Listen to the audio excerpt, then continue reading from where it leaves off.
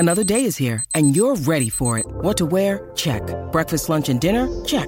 Planning for what's next and how to save for it? That's where Bank of America can help. For your financial to-dos, Bank of America has experts ready to help get you closer to your goals.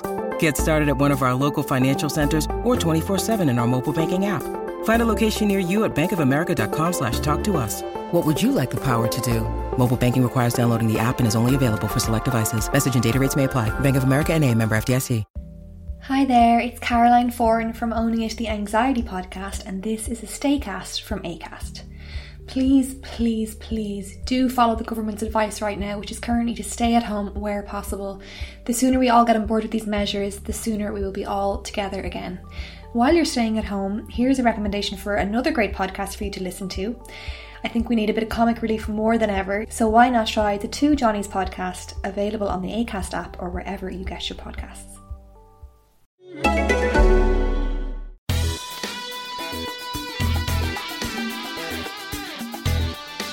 Hello and welcome to the Everything is Black and White podcast. I'm Andrew Musgrove here at St James's Park in the aftermath of Newcastle United 2, Burnley 0.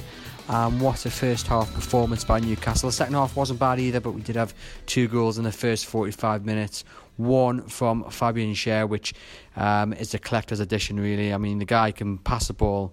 We know the guy can shoot, but his 30-yard strike, there was no stopping that. Tom Heaton was beating the moment it left Schär's boot, and then Sean Longstaff as well to get a goal here at St James's Park.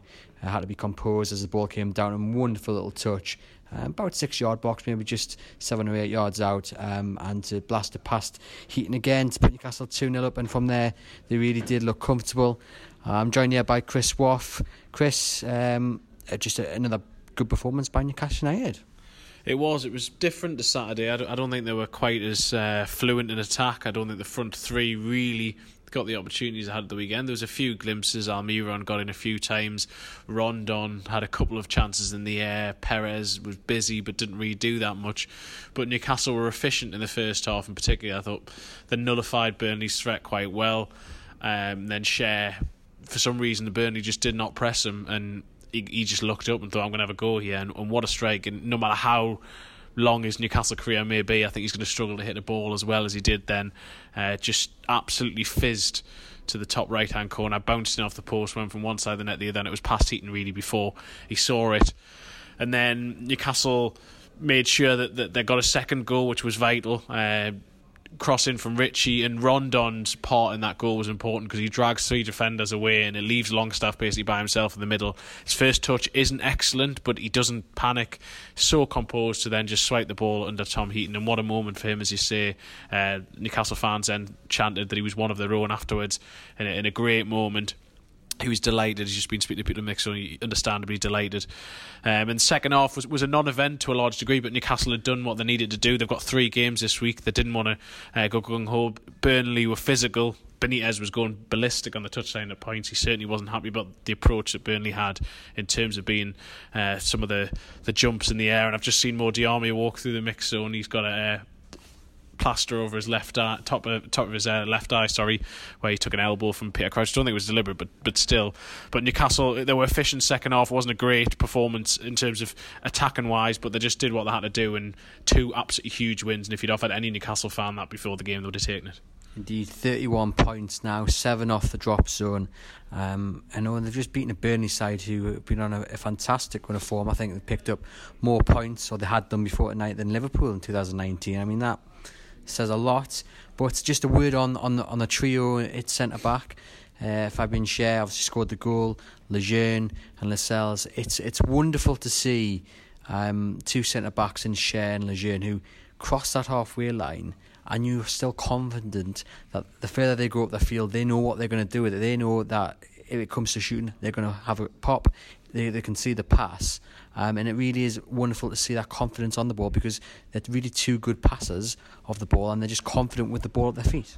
They are, and I think that the Jamal Lascelles deserves praise here as well, because in 2019 I think he's been excellent. There was a point in maybe November, December time where he was struggling for form, and I think that he was rightly, there were question marks about whether he was in the best two centre-backs in the club. That was when Newcastle were playing with two at the back, then they switched to three. Now he very much is the focal point in that defence. He's the one he allows those two to go forward because he covers across. I thought he was excellent again tonight. He won everything in the air, covered across, and then Cher, was almost playing. He kept on attacking during the second half. He probably spent more time in the opposition half than he did his own. And Lejeune, I just really like his passing range. He struggled at Wolves a couple of weeks ago, but he was tremendous on Saturday, and I thought he was very good again tonight. What I like about them is they're just so carefree. Probably most people in St James's Park were tonight because it was such a comfortable win. I think I was probably the most stressed person inside the ground tonight. I had endless internet issues which made filing my well, it's just, I suppose it gives an idea to fans in terms of when we are it can be a bit more difficult than you might expect to be able to get copy across. Usually it's fine. Today in theory should have been one of the easiest games to write about. Newcastle comfortably 2-0 up at half time, never looked in trouble, and all the technical issues I had meant that it was really, really difficult to try and get it across.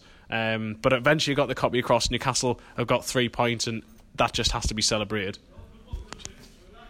We've just been joined by Lee Ryder. And Lee, your take on the game again. Newcastle have got 3 very valuable points. Yeah, and to win 4 games in a row is quite impressive really at this level against a Burnley team who, were 8 games unbeaten, and Newcastle to just churn out a win like that, looked easy but is very difficult. Great to see Sean Longstaff get his first goal, but Fabian Schär's strike was pretty unbelievable really, probably goal of the season, and for me he was head and shoulders above the other players in terms of man of the match. Even though it was a hard decision, I thought he stuck out and deserved a 9 out of 10. Yeah, another good performance by Hayden, putting himself about some really good challenges. If you'd said that a few months ago that Hayden and Longstaff would be the number 1 pairing, you wouldn't really believe it, would you? No, you wouldn't believe it. I think from Rafa's point of view, was he going to put Longstaff in if everyone was fit? Possibly not, but he wanted him around just in case, and the scenario of just in case has happened.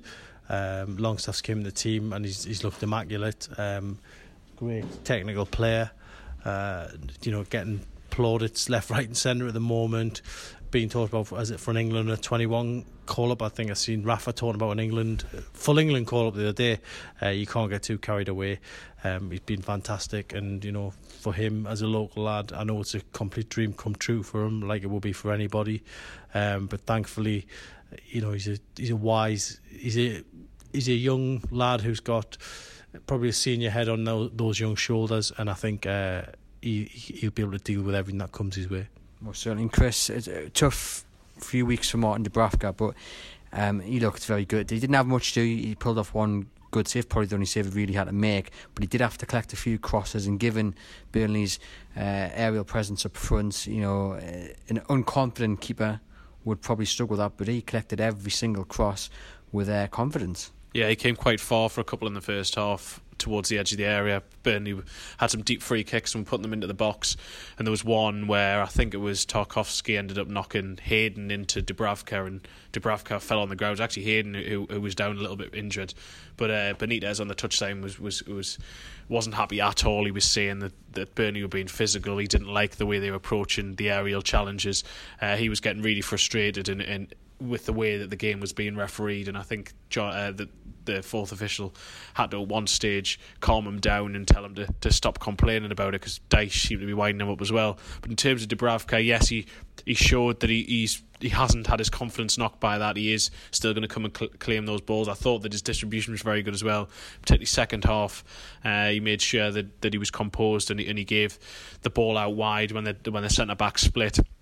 And yeah, he's come back strong from that and really shown that he deserves to still be number 1. Most certainly. Lee, just to wrap up, Benitez isn't getting carried away. His message in the press conference was very clear.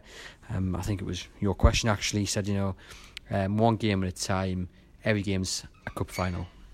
Yeah, it's a bit of a cliche, isn't it, talking about cup finals, and doesn't rest well with some Newcastle fans, considering they don't or haven't seemed to try to get to cup finals. But I know exactly what he means. Obviously, 3 points tonight was huge. If they can beat West Ham, they'll be on 34 points, and within swinging distance of staying up. They've probably done enough. I mean, they're not going to go now, till the end of the season with no wins. So I think they'll get to 34 points very soon, and then after that, what Rafa Benitez is like, he'll want to aim higher. If they can replicate last season's top 10 finish, then yeah, I do think that would be the miracle that Rafa spoke of. But really, if they can just finish comfortably clear of relegation, that's been a great season. And then they've got to let's stop messing about now. Let's sit down, do the contract, get Rafa settled, get the fans settled, and then the whole football club can kick on. Most certainly. We'll be back on Thursday with our preview for the West Ham game, but in the meantime, head over to chroniclelive.co.uk to keep up to date with all the post-game analysis. Thank you very much.